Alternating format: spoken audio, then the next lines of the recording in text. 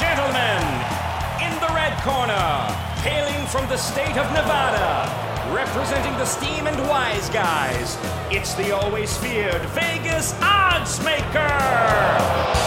And in the blue corner, the crowd favorite from South Florida, Mark Winning Picks Lawrence.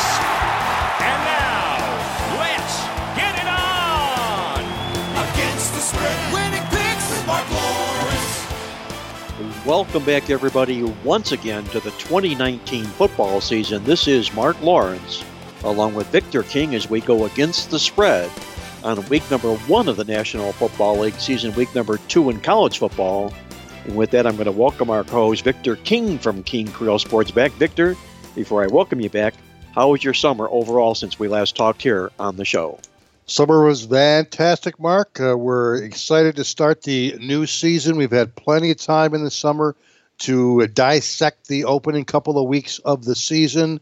We got newsletter Nirvana going on with the Playbook newsletter, the Totals Tip Sheet. This is an eagerly anticipated weekend for me, for all probably listeners, for you. This opening weekend in which we've got college football and NFL, for me, it's easily one of the top 3 or 4 weekends of the entire year. I'm sure we'd throw in maybe Thanksgiving weekend or the opening weekend of March Madness. But this is the weekend we've all been waiting for. We're ready to go, and we're eager to talk college football and pro football. Well, Victor, I agree with you. I was telling myself just that when I was working on this week's Playbook football newsletter. I know you got the Totals Tip Sheet off and running early Monday. We were working on the Playbook football newsletter up till late deadline on Tuesday. It was just a bunch of information we gathered together here. It's probably one of our most in-depth newsletters that we put together as far as reporting goes on the football games this weekend, college and pro. And I have to also say that really mighty proud of our Playbook Football Preview Guide magazine for the 2019 football season. We put our guy, Baker Mayfield, square on the front cover. And I don't know if, one, that's a kiss of death, or two, it's because it was Baker Mayfield on the front cover. But we sold out of the Playbook Football magazine this year, and they were flying off the shelves on newsstands. Our friends at the Gamblers Book Club in Las Vegas reordered 4 times for the Playbook Football Preview Guide magazine. So it's been really, really well received this year. We probably have a handful of magazines in print still in stock, so anybody listening out there who hasn't got one and you want to score a copy, you want to log on at playbook.com or call us to get one of those very few rare remaining copies of the Playbook Football Preview Guide magazine, 256 pages, just jam-packed with a lot of good winning information. Check that out. And also, as I mentioned, we were working Burning the Midnight Oil doing the Playbook Football newsletter this week. And in doing so, we are uncovering a lot of what happened last week in the world of college football. And, a little bit disappointing for us as far as our football selections went. We went 1-2, and we could have gone 2-1 had Oregon not fallen asleep at the switch late in the football game. But the bottom line is we didn't. So, but in doing last week's card, the thing that jumped out to me, Victor, when I was going up and down the stats and logging them, there were 14 teams last week, I should say, that won the football game but were out-yarded in the stats. That's called winning inside out. And I love doing just that. It gets us prepared for our midweek alert football newsletter, where we feature stat logs and we keep a running game-by-game, week-by-week chart on every football team and how they're performing statistically. And of those 14 teams that won games inside out, 2 of them won games despite being out-yarded over 100 yards in each of the contests. Wyoming was out-yarded 148 yards in their win over Missouri. That's really pretty amazing. And Nevada, surprisingly, was out-yarded 115 yards in their victory over Purdue. But I think more important than that, Victor, looking over the slate of games that happened last week, is the fact that 3 teams opened the football season as double-digit underdogs, and all each lost the football game on the playing field. And I think right at the top of the list would be Tennessee, a 24.5-point favorite over Georgia State. That was as humiliating of a loss as they could have possibly ever imagined, to lose to a team like Georgia State, a low-rung Sun Belt Conference team, but nonetheless they did. I mentioned Missouri losing as a 15.5-point favorite to Wyoming. and Purdue losing as 11-point favorite to Nevada. But, Victor, I'm going to hand it over to you. Before I do, I think aside from those three teams that lost straight up as double-digit favorites, I think the most embarrassing loss might have been Florida State in the manner in which they lost the game, and the fact that Willie Taggart is on the hottest of all hot seats right now. I had tweeted out right after the game that not only is Willie Taggart on the hot seat, but his coaching staff is wearing sweatpants right now. There's not a real comfortable feeling right now going on with the football program at Florida State. But your take, Victor, on what you saw in the opening week of the college football season this past weekend. What happened in that game? 31 points at the half for Florida State, 0 points in the second half. A heck of a comeback by Boise State.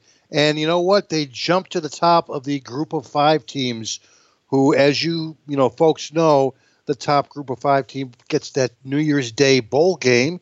So you got to think that the Mountain West Boise State team is the front runner for that. Maybe you can include Memphis as well, Mark. How about a win over an SEC team to start the season for Memphis, beating Mississippi? So there's your maybe big 2 in regards to the group of 5 teams.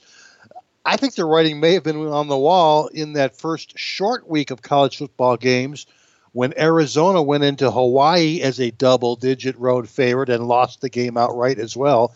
Maybe the writing was on the wall after that particular game. But you mentioned the upsets last week. Purdue was laying double digits on the road, lost outright to Nevada. You mentioned the Missouri-Wyoming game.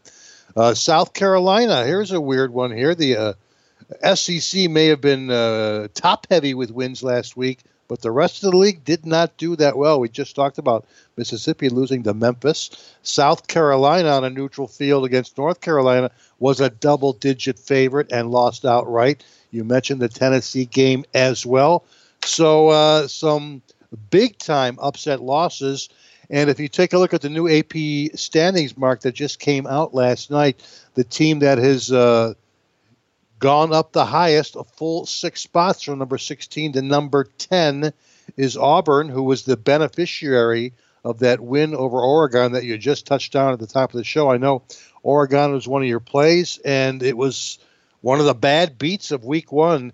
I mean, heck, if you had the Ducks last week, you were winning that game for 59 and a half minutes. They were covering the point spread for the entire game, except for the last, 30 seconds of play. But as a result, Auburn does go up 6 spots in the AP poll. The only other 2 teams who went up by 2 slots were Wisconsin, who went from 19 to 17, and Stanford, who went up from 25 to number 23. Another team that won late over Northwestern. In terms of teams that dropped the most in the AP standings, we just talked about Oregon. They fell from number 11 to number 16. Iowa State fell from number 21 to number 25, a game they barely won. I think it took multiple overtimes to defeat Northern Iowa, so the Iowa State Cyclones dropped by 4 spots, and the only other team that dropped by 3 or more was Florida, who, of course, barely got by our Hurricanes a couple of weeks ago. They fall from number 8 to number 11. So not a lot of jostling in the AP, but there were about 3 or 4 teams that either went up or went down multiple slots. Victor, one quick note here. You mentioned the Memphis Tigers, and they were a team that we had outlined in the Preview Guide magazine as being one of my top 10 ATS teams for 2019. And in our overview of the Memphis Tigers, we had mentioned the fact that Mike Norvell, their head coach, I think he'll be the next Power 5 head coach, especially if he gets the job done once again this football season here. You go up and down, you look at their schedule this year, they could very conceivably go undefeated this football season. Their biggest test will be at Memphis in mid-November. At Houston in mid-November. If they can get in and out of Houston alive, it could well indeed be Memphis as that group of 5 undefeated team playing on a New Year's Day bowl game. We'll stay tuned and keep an eye on the Memphis Tigers and how they progress this football season. You're tuned in to Mark Lawrence Against the Spread, the nation's most popular sports handicapping talk show. And with that, Victor, let's switch it over to the National Football League side of things, where the 2019 season will kick off officially Thursday night when the Chicago Bears play host to the Green Bay Packers in the 100th year of the NFL, and they probably couldn't have scheduled a better Thursday night game than the Packers and the Bears to honor 100 years of football in the NFL. And with that, Victor, taking a look at the Super Bowl odds for this 2019 football season here, when we viewed the Super Bowl odds on Super Bowl day, when the games are played, Kansas City was 5-1 and New England was 6-1. This is before the Super Bowl final was over. In that particular day, New Orleans and the Rams are both 10-1. Now we look at the odds today to win the Super Bowl, and what do we have? Kansas City 5-1, New England 6-1, identical to where they were on Super Bowl Sunday. But in the national or the NFC side of things, we find New Orleans the leader at 12-1, followed by the Rams, the Bears, and the Eagles all at 14-1. And then knocking on the door, lo and behold, look over our shoulder, Victor, there's the Cleveland Browns at 18-1. The highly touted Cleveland Browns this football season, Victor. I got to ask you quickly your take on where you think the Browns will end up or go this year. I know a lot of people are sick of the off-season Browns hype. If you are, I don't blame you. Heck, let me approach it, though, from a native Northeastern Ohio person who's been a Browns fan since he can remember football. Maybe 1963 for me I was 4 years old, was the beginnings of my love affair with the Cleveland Browns and Jim Brown and Brian Sipe and all those great days. Baby steps, that's all I can say. Win the division, let's not even get that far. Let's take our baby steps. Let's improve a little bit. Let's see if we can maybe get into the wild card race and kind of go from there. So, no, we're not expecting, or I'm not expecting Super Bowl. Let's see if we can perhaps get into the playoffs and go from there. You mentioned the 4 or 5 teams in the NFC, which appears definitely to be wide open. New England and KC still occupying the top 2 spots. And, heck, if you're not excited for the NFL season in 2019, you're probably not alive. You're definitely not listening to this show. But you know what?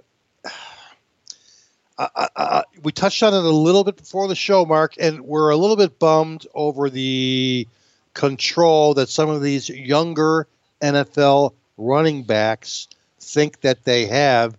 And I'll let you, take your thoughts and applying them. Specifically talking about the Melvin Gordon holdout and Zeke Elliott as well, who appears will be re-signing with Dallas sometime today on Wednesday. In our coffee club, it's our daily coffee club email that I send out every day to a lot of subscribers. And it's my overview on what's going on the card that particular day, whether it's baseball, basketball, football, whatever the topics are, whatever the trends are. That's what we hit on in the coffee club. It's a quick read each and every morning. And if you haven't checked it out, do so for the coffee club. It's only 10 cents a day. And it's really, really a great read for picks and selections and insight. Well, anyway, in the coffee club, about a month ago, I had made the comment about Melvin Gordon from the Chargers holding out. And it just absolutely incensed me that here's a quarterback that is still in his rookie contract signing and hasn't played out. He's still got 2 years to go on his rookie contract. And yet he wants to hold out and wants a new contract written. We saw the same thing with Zeke Elliott. These spoiled young athletes today don't even participate in preseason football games in lieu of holding out for a new contract. Zeke Elliott, 2 more years remaining on his rookie contract. And a spoiled brat that he is, he sits and he holds out. And what does Jerry Jones do? He caves in and gives him $90 million. I think it's an absolute farce. And I think my tip of the hat on this particular subject would go to the Rooneys, Dan Rooney in Pittsburgh, when they didn't cave into Le'Veon Bell and his outlandish demands. I mean, all the guy is ever in is in drug troubles, and all he ever wants to do is miss half the season, even when he is playing. And they decided not to pay him and let him go out and let him find and fend for his own way. And I was really, really glad to see Pittsburgh take that stand. So it's my take, Victor, on where the modern athlete is today, the spoiled modern athlete who, when, you and Victor and I, we were brought up the right way with great parents, work ethic, and everything like that. And when we put our name on a contract, we live up to the contract. We don't want to beg out and say that there could have been a better contract that I could have signed and I want to rework this deal. That's not in our blood and it's not in our DNA, but it's not the case for the spoiled athlete today. And I don't want to get off on a soapbox on that, but to see Ezekiel Elliott sign for the Dallas Cowboys today just sickens my stomach.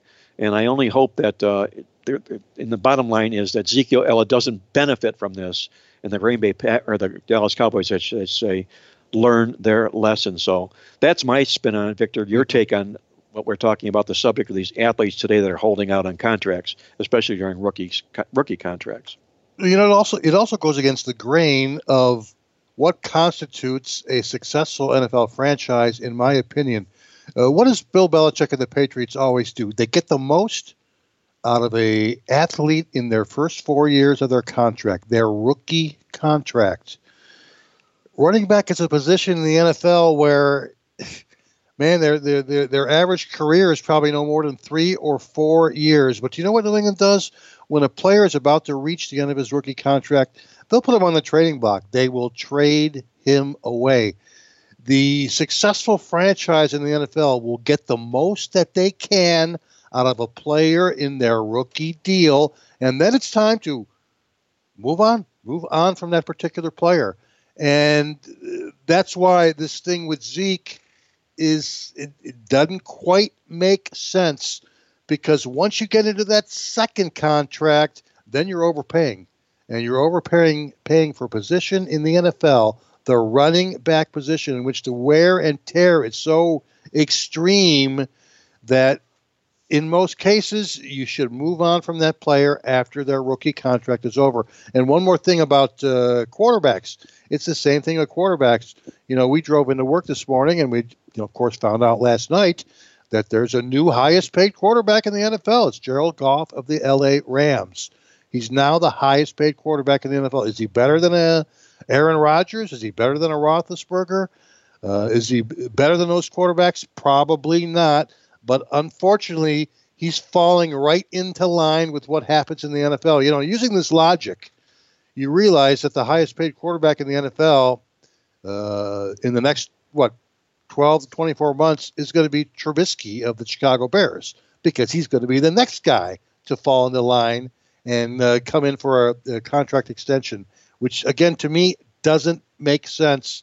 Play the player you have, get him off his rookie deal, move on to the next best thing. The Patriots have done it, and you know what they've done over the last 15 to 20 years. You know, you mentioned the quarterbacks, Victor, and I'm going to say this about the highest paid contracts. We've seen a progression. Aaron Rodgers became the highest paid quarterback. Matthew Stafford then became the highest paid quarterback. Matt Ryan became the highest paid quarterback. And what did they all do? They all regressed. Their teams did after they signed those contracts. The bottom line is the player is not as hungry. He's fat, if you will, from a signing of a contract like that. And you don't get the same production from them as you did when they were in their younger, more athletic years, as you say. The key to the success, the value in smart money business management, is doing good rookie contracts and then moving on with another good rookie contract from that point thereafter. I'll let this subject close. And, I hated to get off on this tangent like this, but it's really, really upsetting to me. And I'm sure it is to sports fans around the country. We see that just in the stadiums, in the empty seats that are being seen by cameras nationwide in all these sporting events now. People are getting sick and tired of supporting these overpaid rich athletes who aren't producing like they should be. And also, Victor, I'm going to turn it back one more time here about the Cleveland Browns before we go to break here. This little stat that I had come across, and it's pretty interesting about whether or not the Cleveland Browns are on parallel with a team, the Dallas Cowboys, from 1989 to 1991. The Dallas Cowboys went 1-15, 7-9, and 11-5 in those 3 years. Oh. We're looking at the Cleveland Browns, who look like they have a lot of the Dallas Cowboys in them this particular season, and arguably maybe more talent than the Cowboys did when they ended up at 11-5 that final year in that year of progression. But looking at the Cleveland Browns team, it was 0-16, 7-8-1, and what will they be this year? If they don't fall prey to the hype and remain humble, and that was our whole key on our quarterback Baker Mayfield cover on our magazine this year, he wears a wristband. That wristband says humble over hype. And if he can magnify that with the football team, they have a good chance of becoming the Dallas Cowboys of 1991 and the progression thereof. If they don't, they fall prey to the hype. It'll just be a story that everybody will forget about sooner than later. You're tuned in to Mark Lawrence Against the Spread, the nation's most popular sports handicapping talk show. Don't go away. When Victor and I come back, we're going to tear down our college football game of the week. We've got a beauty, Texas taking on LSU. We'll do that in our NFL game when we're back with more here on Mark Lawrence Against the Spread.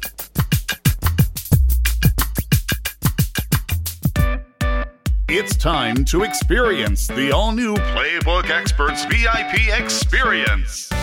Only the Playbook Experts VIP Experience offers We Pay the Juice, conflict game notices, tokens bonuses, SMS alerts, and Genius Game alerts. It's the only customer experience of its kind. To find out more about becoming a Playbook Experts VIP, log on today at playbook.com or call toll-free for more information at 1-800-PLAYBOOK. Become a VIP this football season with your Playbook Experts VIP membership.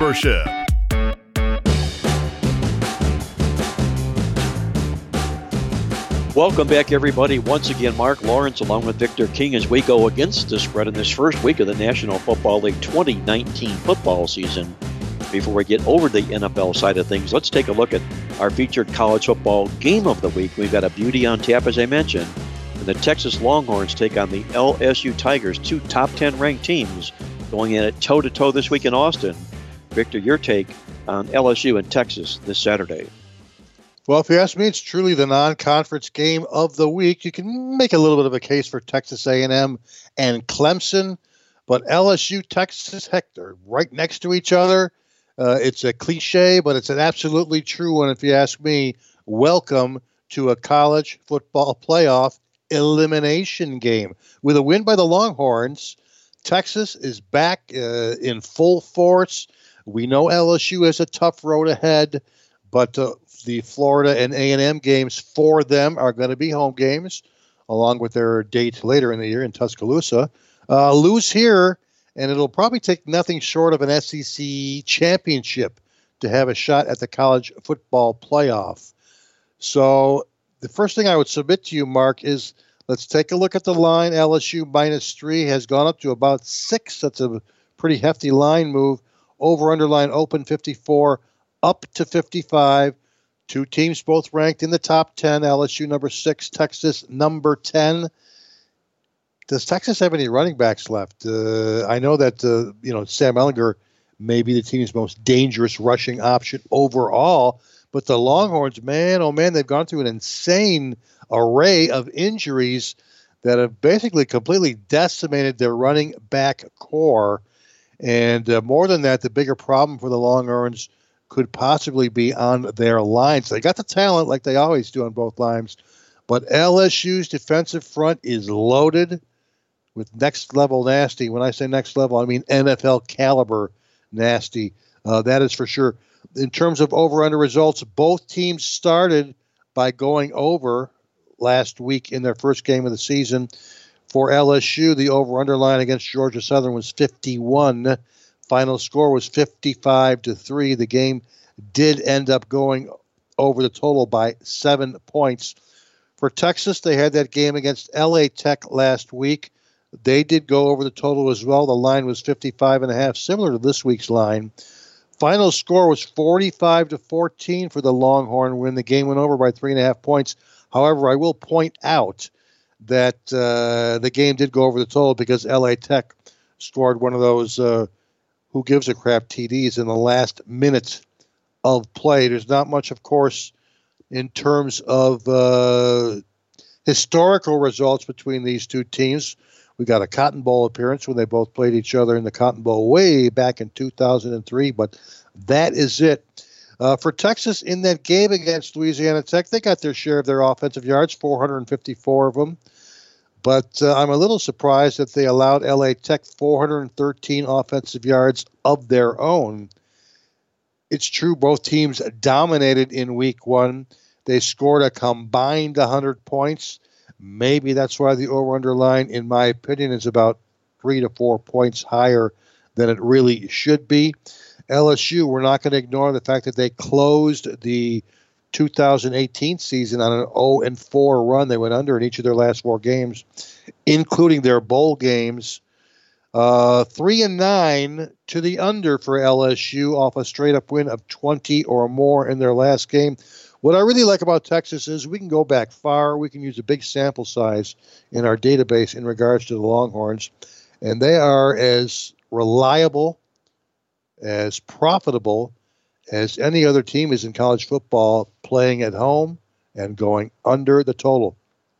In the last 6 years, the Longhorns, 67% under the total in every home game, 24 and 49, 24 overs, 49 unders. And as I mentioned, that's a solid sample size. So, give me the Longhorns playing in Austin, and I'm going to think under first. Also, 5 and 23 in their last 28 games when playing off an ATS win. Also, 2 and 10 to the under after passing for 280 or greater yards. You can see which way we're leading in this particular game, and that is the under. We got the game finishing somewhere around 50 to 51 points. Let's not forget that LSU is widely considered as one of the best defenses in the country. I know both quarterbacks lit it up last week.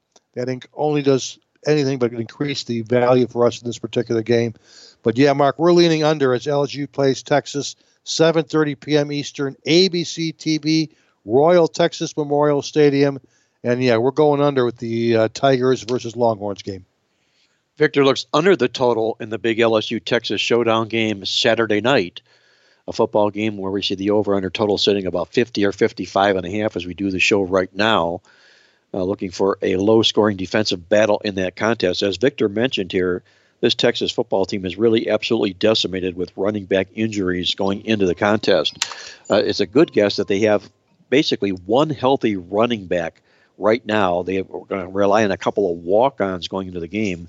They've lost 3 running backs that all figured to get playing time this year: Kirk Johnson, Keontae Ingram, and Jordan Whittington. Whittington just announced out 4 to 6 weeks with a groin injury. He was going to be the horse this week until that injury happened. So Tom Herman will have his work cut out for him undoubtedly against his staunch LSU defense. LSU comes into the football game with a glaring stat. If you take a look at them in Game 2 of the football season from the Playbook Football Newsletter, the Tigers are 26-1 straight up and 17-3-1 against the spread in Game 2 of the season here.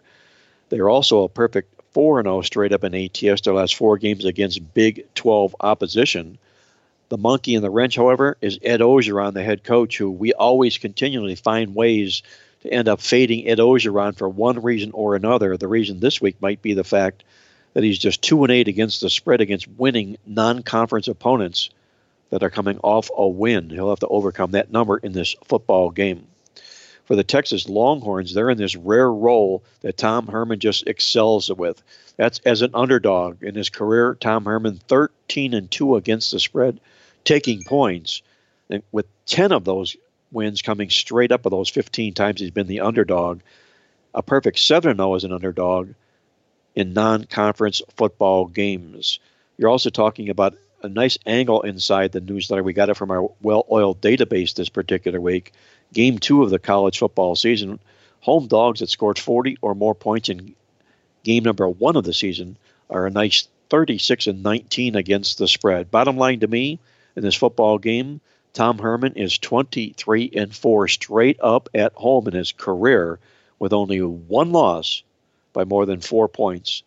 That makes him 26-1 to this number here, which cancels out LSU's 26-1 number in Game 2 of the season here.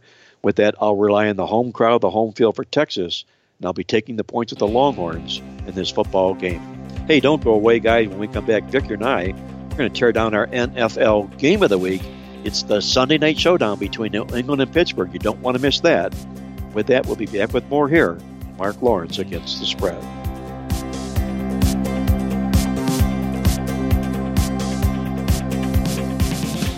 All new Playbooks tokens are here. Only at Playbook.com can you earn rewards and get up to $100 in free Playbucks tokens to use as you choose. And with your Playbucks tokens, you can use them for Playbook Experts picks and selections. Plus, you earn 20% in free bonus tokens when you do. If you haven't got your $100 in free Playbucks tokens, do so now. Simply visit Playbook.com and click on the tokens link. It's that easy. That's the all-new Playbucks tokens waiting for you at Playbook.com. If you haven't seen Andy Isko's The Logical Approach football newsletter, then you owe it to yourself to download this week's newsletter in time for the football games this week. Andy's statistical and fundamental take on every week's football card is comprehensive and visionary. Many say it's like money in the bank. Check out the new issue every week at TheLogicalApproach.com. See what winning football information is all about at TheLogicalApproach.com.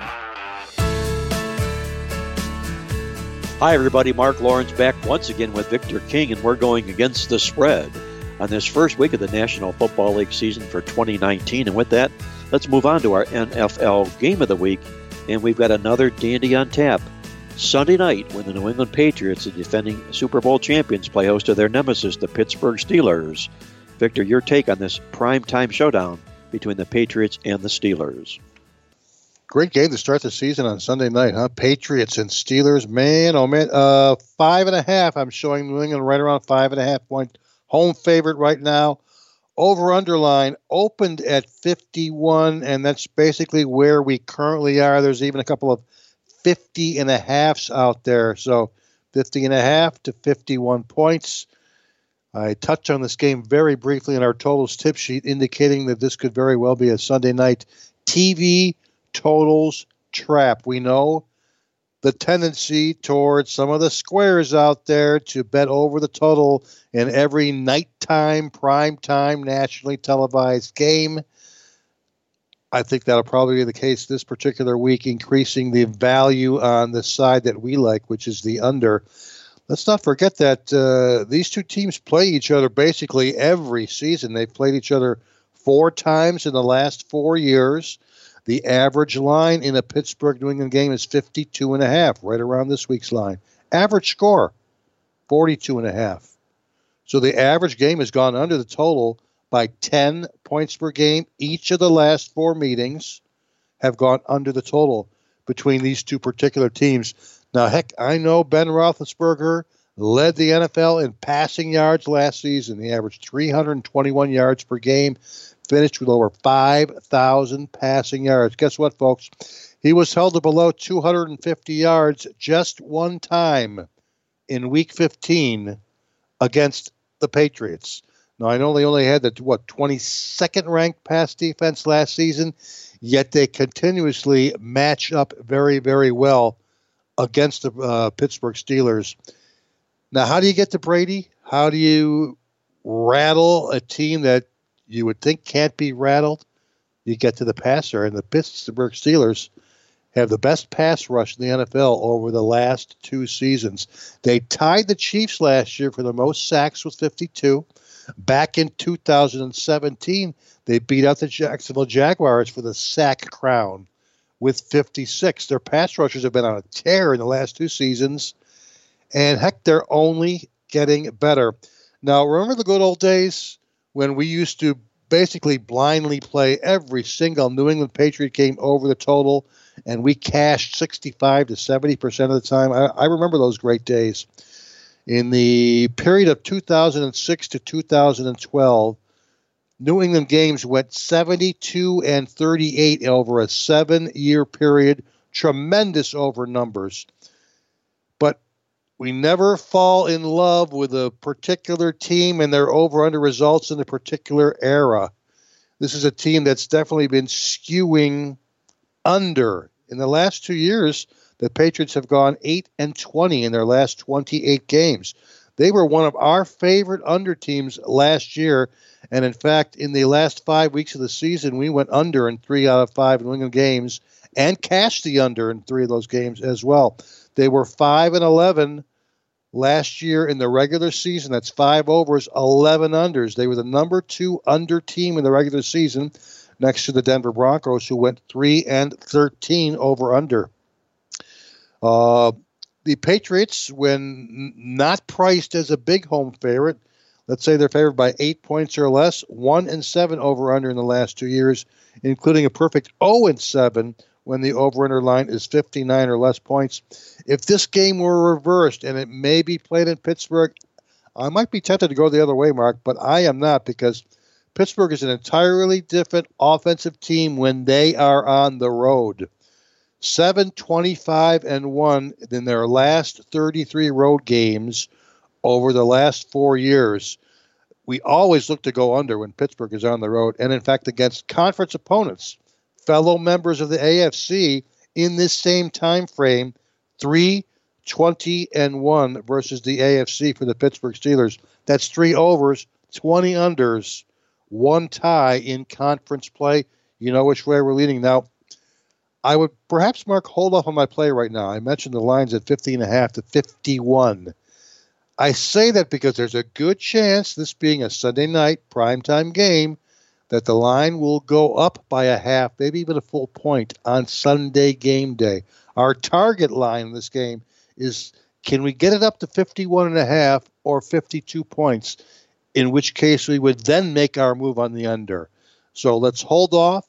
Follow the line move. If you see the over-under line going up, let's hold off, wait till it reaches its zenith, and then go under the total. But you know which way we like. This could be a Sunday totals trap if you like the over. We're going Pittsburgh, New England, under the total. I like it, Victor. Zenith. That was the first television I ever saw watching television as a kid. It was a Zenith television. But a great call on this game here. I love that stat. Pittsburgh on the road, 7-25-1 to the under. Totally different dichotomy for Pittsburgh, home and road, as Victor points out, in their football games. Wait for 51.5 in the game, go under the total, says Victor King from the totals tip sheet. Taking a look at the game itself for the Pittsburgh Steelers coming in, there's 2 quarterbacks that are going to be Hall of Fame quarterbacks going toe-to-toe against one another in this game. Ben Roethlisberger, how about 34-18-1 to the spread as a dog in his NFL career? Better yet, in those 55 games, he's won 30 of them straight up as an underdog. So taking points does not faze Ben Roethlisberger. That just means the opposition is better, and the better the opposition, the better Ben Roethlisberger plays. Pittsburgh's downside when they've been playing in football games, if you take a look at them, they're going into revenge this football contest here. They did beat New England 17-10 last year at home, so this will be revenge for the New England Patriots coming into this particular football contest. Speaking of dogs and Ben Roethlisberger, how about 8-3-1 to the spread as a dog of 3 or more points in Sunday night football games? Tom Brady enters the picture here, dominating Pittsburgh in his National Football League career. 14 games, he's gone 11-3 straight up, 9-3-2 against the spread. The downside for New England here is they've really been dismal as a favorite at home on Sunday Night Football. Just 7-12 against the spread, 3-8 to the number, the last 11 games that way. Also, bottom line to me, when you're talking about Pittsburgh and Ben Roethlisberger as a dog, the last 2 years, Pittsburgh has been a road dog in the National Football League 5 times. They've won 4 of those games straight up on the money all 5 times. My money will be on Pittsburgh plus the points in this football game Sunday night, and I believe we'll be able to see 6 points by the time the game plays. With that, join me with Pittsburgh plus the points over New England on Sunday night. You're tuned in to Mark Lawrence Against the Spread, the nation's most popular sports handicapping talk show. And with that, it's time to hop out to Las Vegas and join with our good friend Andy Iskoe from TheLogicalApproach.com. Andy has had a great time with him in Las Vegas. We were out there with Mark Jr., myself, and some good friends for the Superbook Contest week, and we had a great time eating a lot of good food, spending time with the sports books, and getting ready for the football season. And with that, Andy, I'm going to welcome you to the show and to the 2019 football season. And after reading your newsletter, I can tell you're all set for the season ahead. Mark, good morning. It was great to see you, and looking forward to the start of the NFL season. We got through college week 1, and now the big boys show us how it's done, and it'll be an interesting and exciting and hopefully very profitable 4-month journey. We hope it will, Andy. We talked a lot of football when we were out there. Now the time is here, right now, the first week of the National Football League season. And I have to say this, pass this note along to our listeners here. I received a copy of Andy's Logical Approach football newsletter today, and you talk about a wealth of information in this newsletter here. He tore down the National Football League playoff past histories and how teams have done, so forth and whatnot. And in my reading, Andy, I noticed that you'd mentioned that history suggests that almost half the teams that made the National Football League playoffs the previous year will not make the playoffs again this year.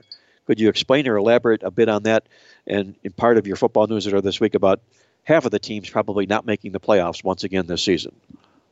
Well, if you go back to 1991 when the NFL expanded its playoff format from 10 to 12 teams, and then you go to 2002, which is really now what I call the line of demarcation, because we're now talking about with the last time we had expansion, we had the realignment, the switching of divisions, and et cetera, as far as creating 8 4-team divisions instead of the 6 divisions that we had prior. If you take a look at the number of teams that make the playoffs from one year to the next, it's either 6 or 7 teams on average. What's interesting, and I pointed out in the newsletter, is that we've actually had several mini eras. If you go back 3 or 4 years, we had a great deal of what I call haves and have-nots, because you'd have a lot of teams, usually 7 or 8, make teams over a 5-year stretch, make it from one year to the next. Over the last 3 seasons, I think we've had no more than 6 teams make it from one year to the next, meaning that of a possible 36 teams that could have repeated from one season to the next, only 15 teams have repeated. So we're seeing greater parity, at least in the last 3 years, than we had seen over the previous 5 years. But on average, if you go back to 2002, it's the number actually works out to 6.3. So about half the playoff field that made it last year can be expected on average to make it again this year. And yet at the start of the season, it's always easiest to make a case for the teams that made the playoffs last year to once again make them this year. And as a corollary to that, and I don't think I put this in the newsletter, but I know I spoke about it at a seminar that we did last week, if you take a look at the change in each team from season to season, on average, there will be about half the league that will either improve by 3 or more wins from the previous season or decline by 3 or more wins from the previous season, meaning that in a sense there's a great deal of change from year to year. Yet at the start of the season, we tend to always come up with the teams that were fresh in our mind from having successful seasons last year. So I think one of the keys this year going into the season is look for teams, especially good teams, that have a good pedigree, that did not make the playoffs last year, to perhaps bounce back and make them this year. And I guess to me, the one team that comes to mind immediately in the AFC would be a team like the Pittsburgh Steelers. I agree with you, Andy, wholeheartedly. A team that did make the playoffs last year that had looked like a good chance to make it this year. And I note that they are your choice to win the AFC North division this year as well. And should that happen, they will indeed be participating in the playoffs this football season. We're visiting with Andy Iskoe from TheLogicalApproach.com in Las Vegas. And Andy, speaking about Las Vegas, there's a new contest, a new kid on the block this year as far as the big football contest in Vegas goes. That's the Circa. And as we do each and every week, I know you give us a brief update of what's going on at the Westgate and the Golden Nugget. And this year, we're going to add the Circa to the list. And if you would, Andy, perhaps give our listeners a little bit of an overview of what the Circa is and what they'll be doing here in the near future. The Circa, Mark, is the newest entry into what we like to refer to as the higher-end football contest. It's patterned after the Super Contest at the Las Vegas, formerly the Hilton, then the LVH, now the Westgate. Differences are that, unlike the Westgate contest, there's no takeout. It's a 100% payback. Also, the entry fee, instead of $1,500, is $1,000, so it's a much more affordable contest. And for a good time this preseason, we thought there might be a nice overlay in the contest because the sponsors of the contest, Derek Stevens, who is the owner of the D Las Vegas, the Golden Gate, is building the new Circa Hotel and Casino that'll be up at the end of 2020, promised that the payout in total would be $1.5 million guaranteed. In order to reach that 1.5 million, they need to have at least 1,500 entries. And for a good part of the preseason, even up until the past couple of weeks, it looked as though there was no chance that they were going to get there. However, it looks as though they may indeed get that minimum quota. As of 11 p.m. last night, they had 1,450 entries, so they're only 50 short of erasing what everyone had thought would be at least a bit of an overlay. In fact, about a week ago, it was about a $600,000 overlay because they only had 900 entries. So it looks as though they're going to reach and exceed that number, so that there will be prize fund prizes added to the prize fund. I'll explain that in a moment. The difference between the Westgate and the Circa contest is in the payout structure. The Westgate pays the top 100 places and ties. The Circa pays the top 10 places and ties. But when you enter the Circa, you're actually entering 5 separate contests. The main contest that I just explained, but also 4 quarterly contests, weeks 1 through 4, 5 through 8, 9 through 12, and 13 through 17. Each of those 4 periods guarantee a prize of at least $50,000 for each quarter for whoever has the best record with ties, no tiebreaker. So if 3 people tie, they would split the $50,000 or whatever each quarterly prize turns out to be. So if you're not having a great season, but you get hot for a 4-week stretch, and it happens to be the right 4-week stretch. In other words, if you're going to have a 4-week stretch, don't get hot in weeks 7, 8, 9, and 10. Make it 9, 10, 11, and 12 because that's the quarter for the third $50,000 payoff. The point is that you've got 5 opportunities, the regular contest and the 4 quarterly contests. Now, the field, it looks as though they're going to hit that 1,500 number. Looks as though the Westgate is going to be somewhere in the 3,200 to 3,300. As of Monday, this past Monday at 4 p.m., which was the cutoff deadline for the final 3-week mini contest, they had slightly over 2,900 entries, which was a bit ahead of the pace that they had at that time last year when they ended up with somewhat over 3,100 total entries. So those are the 2 contests that are very comparable. NFL only 5 selections a week. And, of course, as listeners may remember from last year, the Golden Nugget contest has returned essentially intact. 7 picks per week spread amongst college and pro football. There are no totals in any of the 3 contests, so it's sides only. The Golden Nugget allows you to mix college and pro.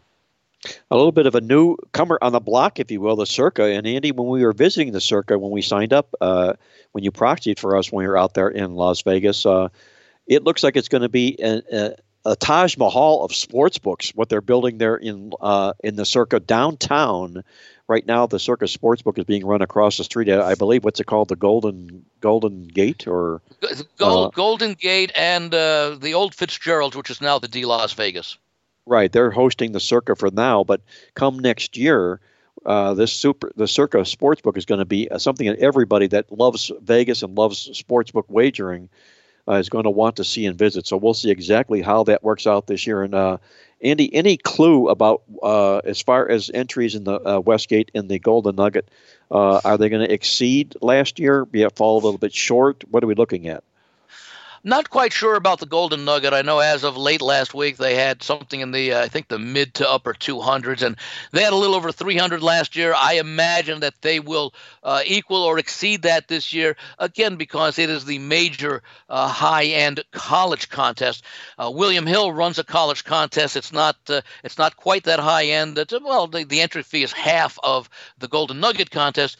Difference is that the William Hill contest only allows you to choose from 25 key college football games. For the Golden Nugget, every game that's on the board is involved. And again, the fact that you can mix and match college and NFL games in the Golden Nugget does have that attraction. As of yesterday, they were still slightly over 2,900 as of early in the day. I think if I recall last year, they got about 300 to 400 entries in the final 6 or 7 days before the sign up for the Westgate ended at 11 a.m. on Saturday morning.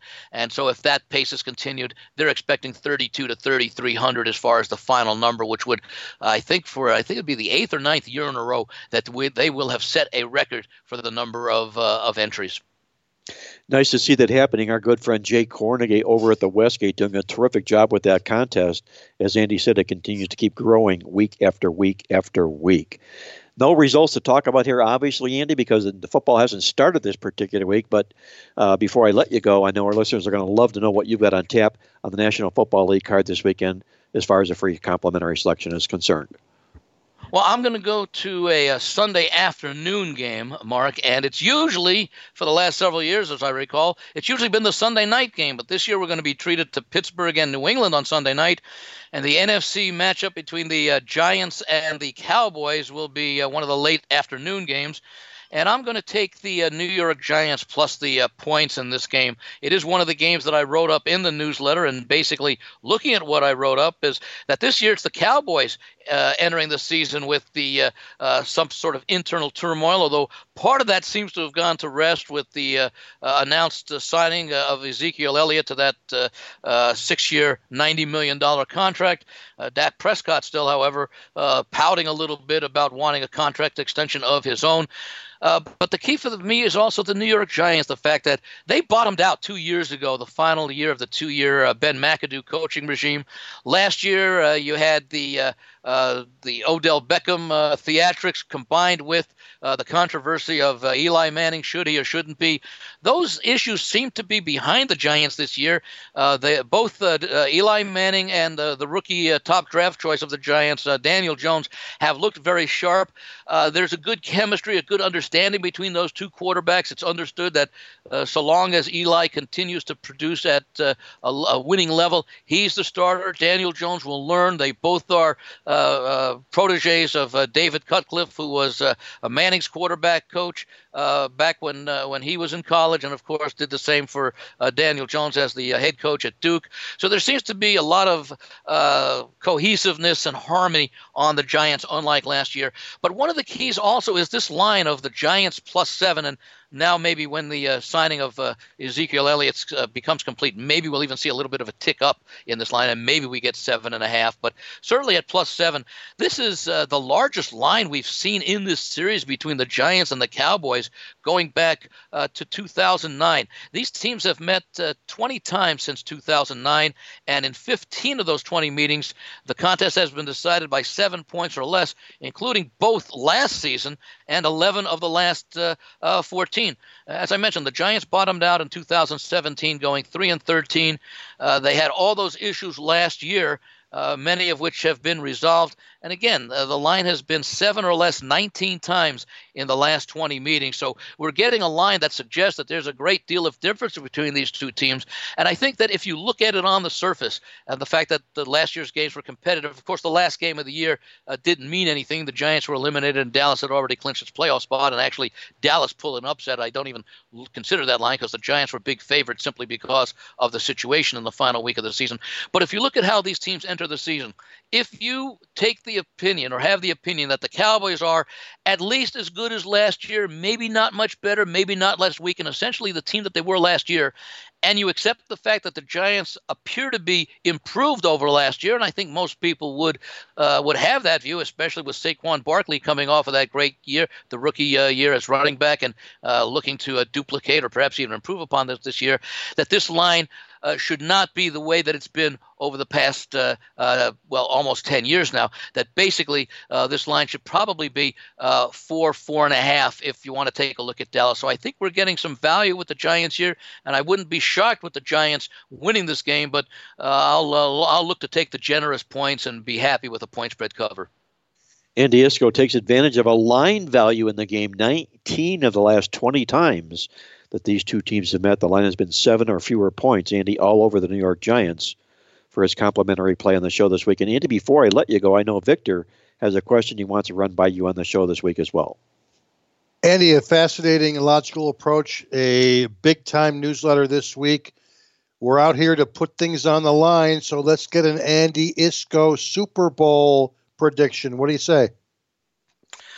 Well, I've had this thought in mind since really the middle part of the spring when the schedule came out, and it's always nice to try and find an attractive matchup that might surprise some people. But in looking at a lot of the folks out there, I seem to be with quite a number of, don't know some necessarily majority, but I've got the New Orleans Saints atoning for their improbable exits from the playoffs the last 2 years and facing the Kansas City Chiefs, who were an offsides penalty away from advancing to the Super Bowl last year when they lost in the AFC title game to New England, the eventual champions. I'm going to look for a New Orleans-Kansas City matchup. Would be an intriguing and an entertaining matchup, as you've got the old wise General Drew Brees taking on the young up-and-coming kid Patrick Mahomes. And I'm going with the New Orleans Saints to win their second Super Bowl, and wouldn't feel too bad about the Kansas City Chiefs because I think the future remains extremely bright for Coach Andy Reid with Patrick Mahomes and a very nice talent. I did say that if you wanted to go with a little bit off the grid and take not what would be a huge long shot, but certainly a shot that could make sense because I have both of these teams actually making it to the championship games. How about Seattle defeating Pittsburgh in possibly a little under-the-radar type Super Bowl? But the official selection, the one that I've played, is Saints over Chiefs. Andy, that was my selection as well, the Saints and the Chiefs in the Super Bowl. Initially, it was the Saints and the Colts until the Andrew Luck stunning announcement came along, and so having to make an adjustment for that, we went to Kansas City instead. So let's hope you and I are thinking the same way when it comes to the Super Bowl this year, the New Orleans Saints and the Kansas City Chiefs. Thanks once again, Andy, for being on the show this week. I'm going to wish you the very best of luck this week and encourage our listeners to get online at thelogicalapproach.com and download Andy's newsletter just in time for the football season. Good luck this week, Andy, and we'll catch up with you next week. I'm sorry? I was going to say thank you very much, Mark and Victor. And next week we'll start having some of the recaps of the contest. We'll have the final numbers in, so everybody will know what the prize pools are and what we're all playing for. And hopefully for whoever listeners are in the contest, we'll see a bunch of you down here in January collecting some nice sized checks. Let's hope so, Andy. Thanks again and have a great week. We'll catch you next week. That was Andy Iskoe joining us from thelogicalapproach.com in Vegas. Don't go away, guys. When we come back, Victor and I will put the final wraps on the show. I'll share with you my awesome angle of the week, Victor's complimentary play, and mine as well, when we're back with the final segment here on Mark Lawrence Against the Spread. Attention sports fans, it's time to get in on all the football action at mybookie.ag. This industry-leading website is renowned for having the best odds and more betting options than any other sportsbook online. This is why Mark Lawrence only endorses mybookie.ag. Call toll-free at 1-844-900-2387 or go online to mybookie.ag to open an account and start winning today. Get the odds you want and the fast payouts you need, guaranteed. That's mybookie.a as in apple and G as in games. Tell them Mark Lawrence sent you. Only the biggest, only the best, only at mybookie.ag. Sign up today. And now, the moment you've been waiting for. From the hot South Florida sun, it's Mark Lawrence with his awesome angle of the week. Okay, guys, let's get to it. Our awesome angle of the week on the football card this week in college football on Saturday. We call it At 17, named after Janice Ian and her big, huge song when she just turned 17 way back in the day. At 17 tells us to play on any college football road dog that has 17 or more returning starters in Game 2 of the season if they're coming off a double-digit point spread loss. The 17 returning starter dogs, Game 2 off a double-digit point spread loss, since 1990 have gone 17-3 against the spread. That'll put us on BYU plus the points against a struggling Tennessee football team on Saturday. BYU for our awesome angle of the week on Saturday's football card. And with that, I'm going to hand it off to Victor King from King Creole Sports to find out what Victor's got on tap for his complimentary play. And before that, Victor, if you would, let our listeners know what you've got on tap at King Creole Sports and how to get your copy of the first issue of the Totals Tip Sheet this week. Absolutely. Totals Tip Sheet number 1 is available at the playbook.com website, and we're celebrating our new arrival with not 3 Week 1 over-under plays, but we've got a bonus play. So actually 4 Totals plays for Week 1 Totals Tip Sheet available at playbook.com, along with our current combined college and NFL issue of the Playbook Weekly newsletter, also available $10 at playbook.com. And before we get to our free play, Mark, I just ran a couple of systems in our database, And in pro football, this is not a week in which you want to be laying the big points. You don't want to do it. I'm not saying take the big dogs, but I'm saying be very, very cautious if you're thinking about playing the big chalk this week. This is a week that's actually very good for the long dogs. In our database, I got the numbers at 32 and 13 ATS. That's 71% over the last 20 years for NFL Game 1 big dogs of 8 or more points. Now, this is a week in which there are 5 games in which a team is favored by 7 or more. I just saw the Baltimore Ravens jump to a 7-point road favorite down here when they play the Dolphins. So that's going to be the 5th team this week that's favored by 7 or more points. Again, Game 1 big dogs of 8 or more have gone 32 and 13. They've gone 11 and 1 ATS since the 2012 season. That would mean this week Washington getting the big points against Philly. It would mean Cincinnati getting the big points against Seattle. Again, I'm not telling you to hold your nose and necessarily wager on these big dogs, but at least be very, very cautious if you're thinking of laying the lumber this week in week 1. Now, with that said, we got a free play this week, and I know what you're saying.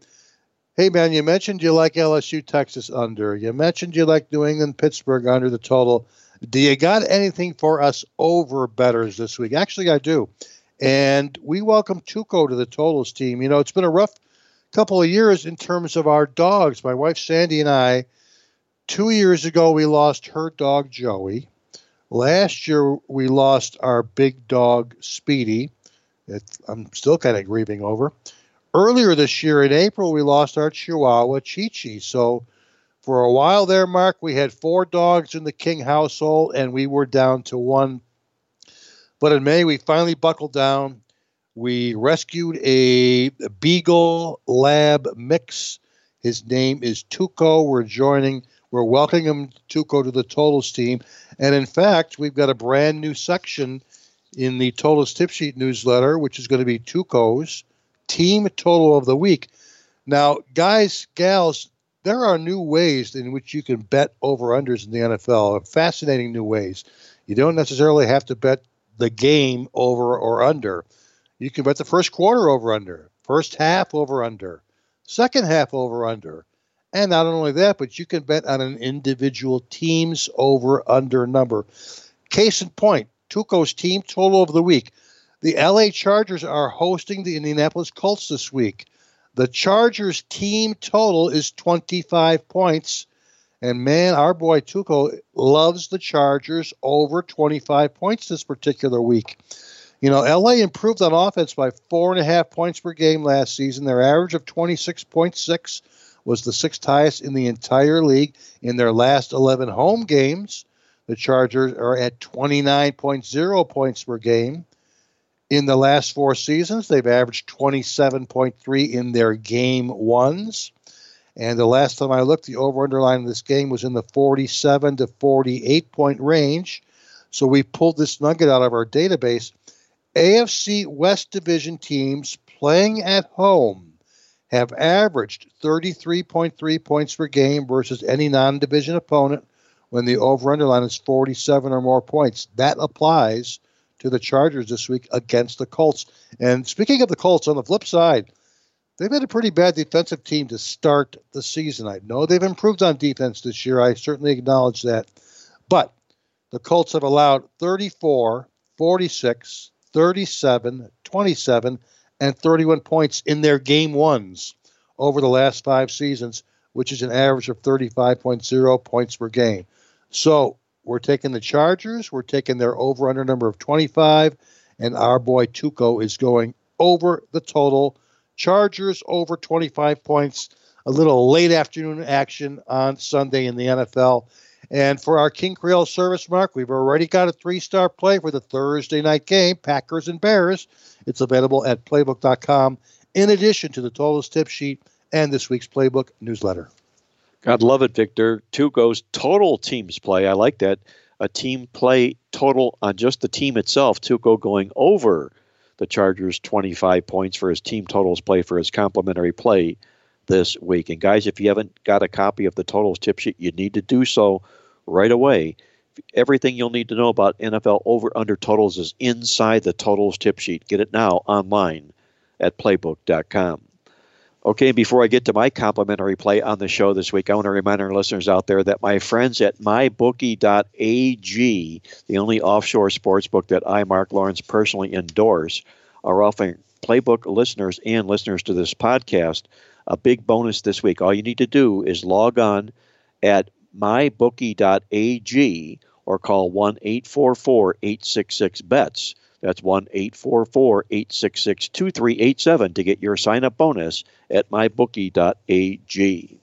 And a big weekend it is on tap for yours truly. I've got my $99 Ultimate Football Weekend of Winners, which will include my NFL Opening Week Play of the Year. It'll be a top game play. Remember last year, guys, we were documented 18-3 on top game plays last football season. This will be our first of the year, our NFL Opening Week Play on Sunday. Log on now for the Ultimate Weekend of Winners at playbook.com or call the office toll-free. The number is 1-800-321-7777. My complimentary play on the college football card this Saturday, we're going to go inside the state of Michigan and grab up the points with Western Michigan, the Broncos, when they take on Michigan State. As you know, that Western Michigan happens to be the number one ranked overall team in returning production of all FBS college football teams this year. A deeply, deeply experienced football team. Western Michigan is 4-2 to the number the last 6 games against Big Ten teams. And in fact, their last 2 games at Michigan State when they played the Spartans, they lost by 14 and 13 points with less talented football teams. Michigan State comes into this game here 0-5 to the spread as a favorite of 14 or more points, and they're just 2-10 to the number in the second of a 3-game home stand. We'll take the points with the red-headed stepchild, Western Michigan, plus the points against Michigan State for our complimentary play on Saturday's football card. And that's going to put the final wraps on this edition of Mark Lawrence Against the Spread. Thanks for joining us for this Week 1 edition. For our good friend Victor King from King Grill Sports, who my sidekick, who helped us with the show this week, Andy Iskoe joining us from Las Vegas, providing the Vegas vibe, and once again our good friend Jack Reynolds, who we know is listening from above. Until next week, once again, this is Mark Lawrence reminding you to always remember to bet with your head, not over it, and good luck as always.